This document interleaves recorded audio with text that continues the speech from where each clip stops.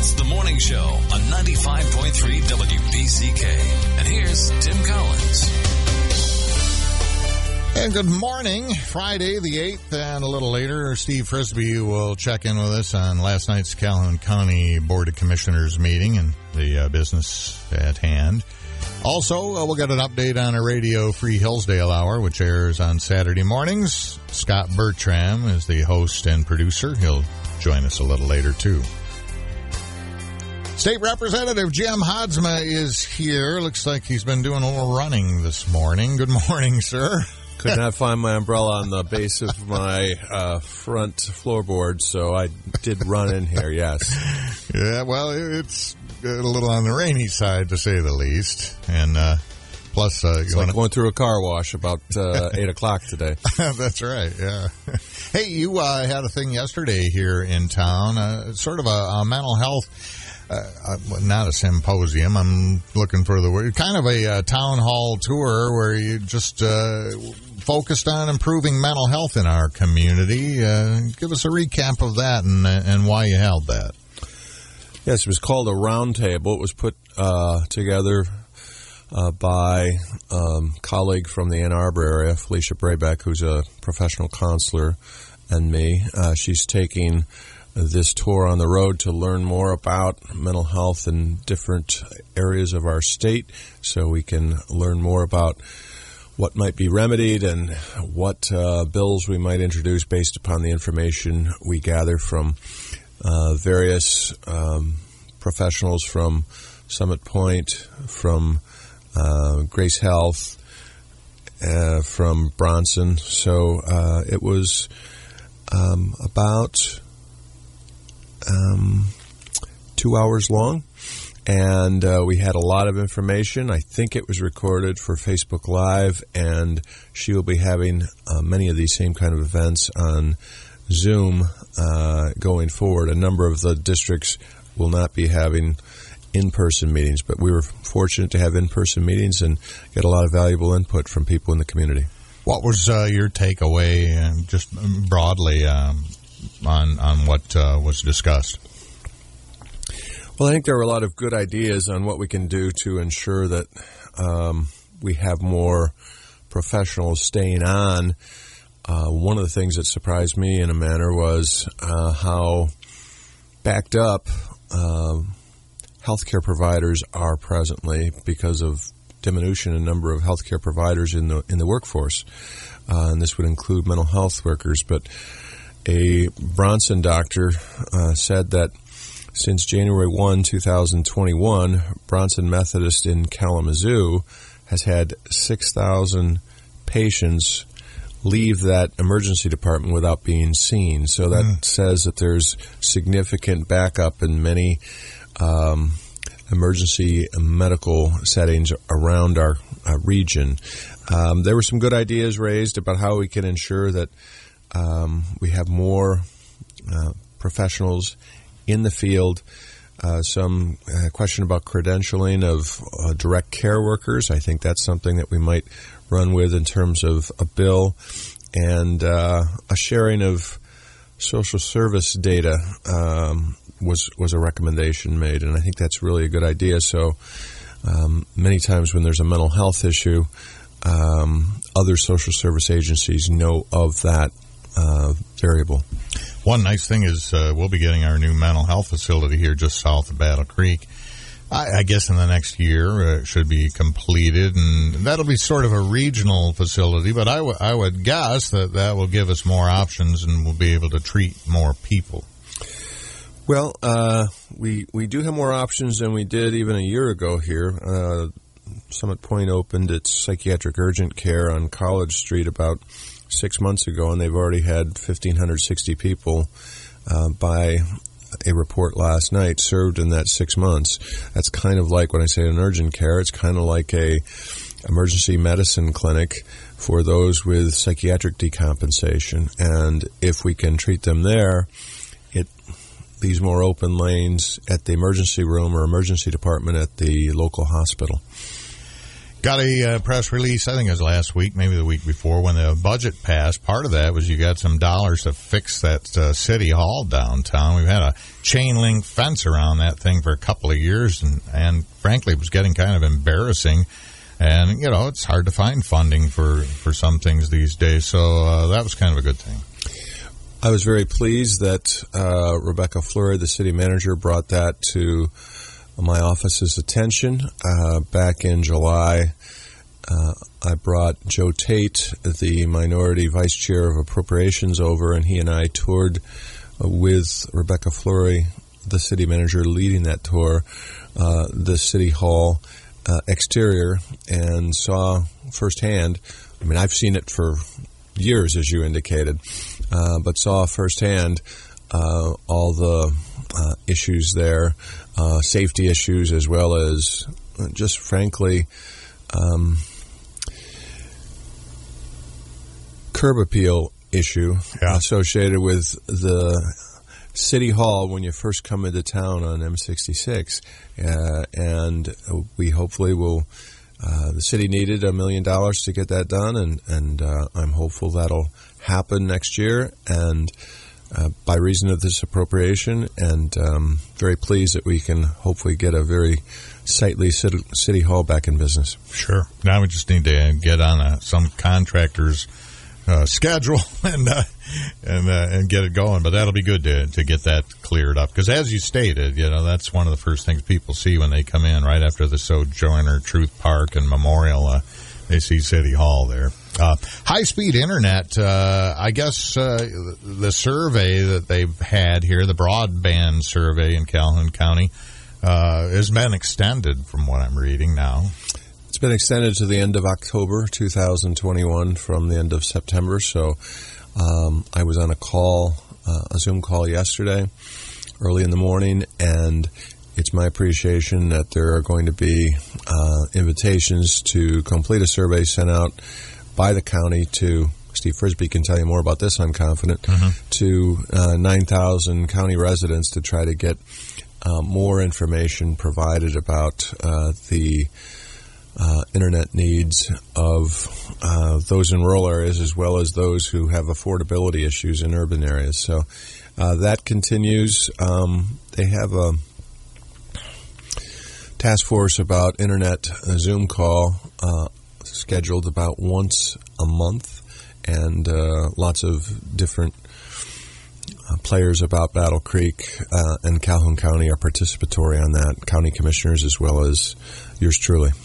Well, hopefully we can get a little more data to work with. It's tough because the people that you want to reach, they don't have the means to be reached easily through the internet or other electronic means. So you kind of need to go through mail. You need to do a lot of different things. So we'll do that, hopefully gather some data, and then start formulating a plan that can address that issue here.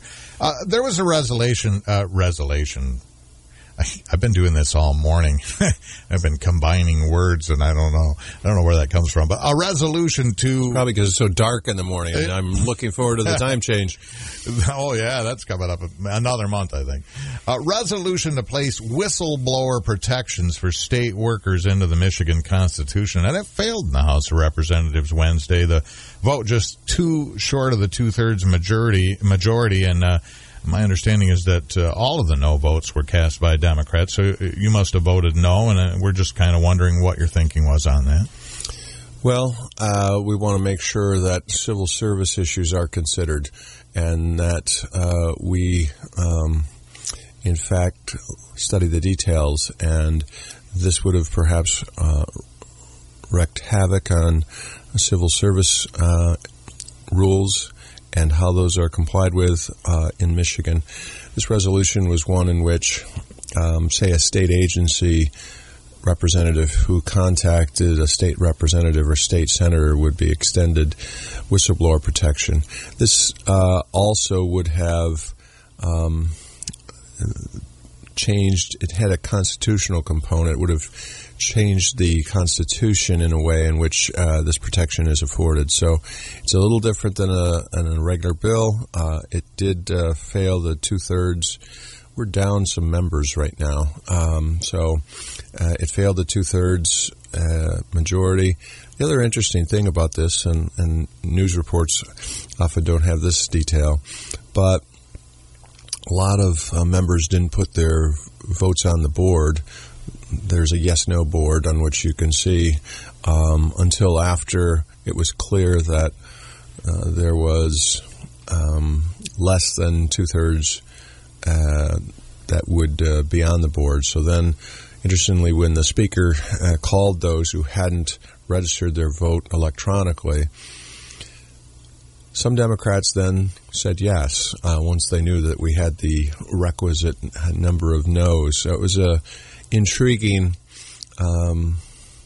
experience watching some members just wait and allow other members in the Democratic caucus to take the no, and then for whatever reason, including some people who are term limited, vote yes. Because my first thought was, well, they were worried about that being brought up as a re-election issue, but if they're term limited, then so I guess that just illustrates that maybe not everybody was really in agreement on it, as the stories indicate. You never can tell up there. It's always intriguing about what goes through each member's mind. State Representative Jim Haadsma is with us. I know you were busy yesterday with that mental health panel that we had here in Battle Creek and stuff, but the governor making a little bit of headlines by bringing back prevailing wages for state contracts, which favors labor unions. And boy, there are some people that are really upset about that because they feel that it is actually going to cost government and taxpayers a lot of money. Basically, I mean, this isn't an issue you voted on or weighed in on, but it's an issue that's been around for some time. And what's your general thought about prevailing wages?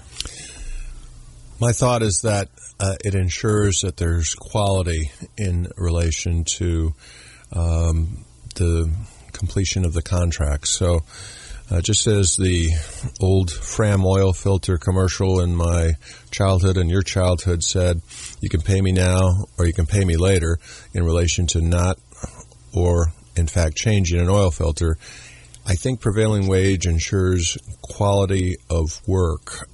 You're not necessarily running to the bottom in relation to the best contract price, but you're ensuring that when you have prevailing wage, there is a good quality product that's going to be provided by the contractor. So it is always my philosophy in life to look at quality, not necessarily price, because you're going to get a lot more for your dollar if, in fact, you get it done right the first time as opposed to get it done the lowest dollar number and then have to get it repaired later. But don't we have that choice now? I mean, if we look at a contract and we've got a list of bids and maybe some are a unionized company and some are not, there may be some fly-by-night firms in there trying to undercut everybody, but there may be some very legitimate firms also that are non-union that are offering very competitive quotes. Shouldn't we be able to at least consider them in their record? So I think prevailing wage is a good idea just because it ensures that we don't get caught in the trap of race to the bottom for the very best price. It's not necessarily so that the very lowest price is always a cut rate operation, but I think in general prevailing wage ensures that we're going to have, especially in a taxpayer's context, the best job at the best rate affecting the most taxpayers in the community. Well, this action by the governor will certainly be facing legal challenges. As you know, there were some things a few years ago that were done to get rid of the prevailing wage law through legal channels, and so we will see what happens on that. I'm confident it's going to be another rich load to mine in relation to conflict between the governor and especially Republican legislators. The unemployment agency, still problems there, and some people are calling for acting director Lisa Estlin Olson to resign.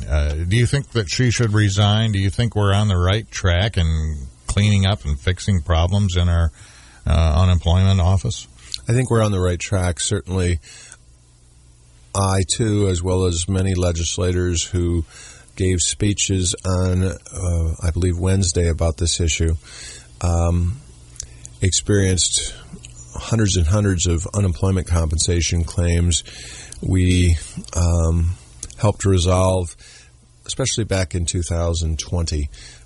And when I say all these hundreds and hundreds, I'm talking about since the onset of the pandemic, less so by the time we got to 2021. I'm still getting some. We're still getting unemployment compensation issues in the door, still getting overpayment issues now in relation to past pandemic unemployment assistance provided. But given the way the system existed before 2020, given the unprecedented pandemic, given the fact that benefits were extended to gig workers, those who were contract workers and not historically insured for unemployment compensation, I think we're through the woods. The present director is interim. It's my appreciation that she is seeking the end of her tenure anyway, and that the governor is seeking a new director without the interim tag. So I think that this was political theater on Wednesday, and I don't support that. I don't support one individual being sent a resolution recommending that she resign. I think it would mar her career opportunities as well, and I don't think it's fair to someone who came on as interim just about a year ago, in October or November 2020. So in other words, as Joey on Friends would say, it's a moo point, and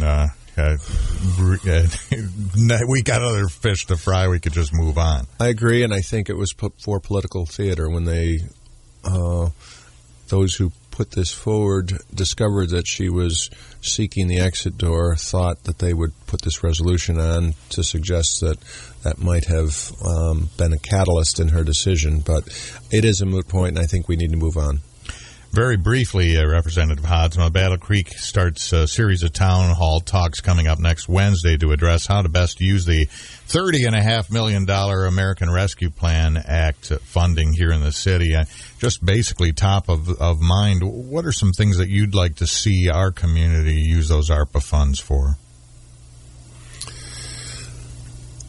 I'd like to see beautification along Northeast Capitol and along Division as one comes into town.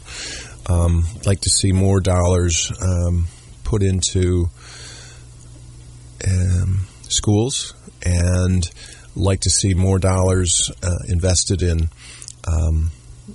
infrastructure so that some of our local streets and bridges are repaired and maintained, and so that, I don't know, maybe something can be done about the Concrete River and a redirection of the Kalamazoo River as it goes through downtown. As you know, Kmart's out. The Ralston plant is done ultimately, but we don't know when. They're going great guns right now. The paperboard mill is closing, and consequently, I think there's a great opportunity for redevelopment downtown, specifically on that south side. So I'm hopeful that we're spend some dollars on redeveloping that south side of downtown Battle Creek, and the Concrete River being possibly redirected to its original flow. Representative Jim Haadsma, thank you very much for being with us here on the WBCK Morning Show. Tim, I appreciate it. Thank you.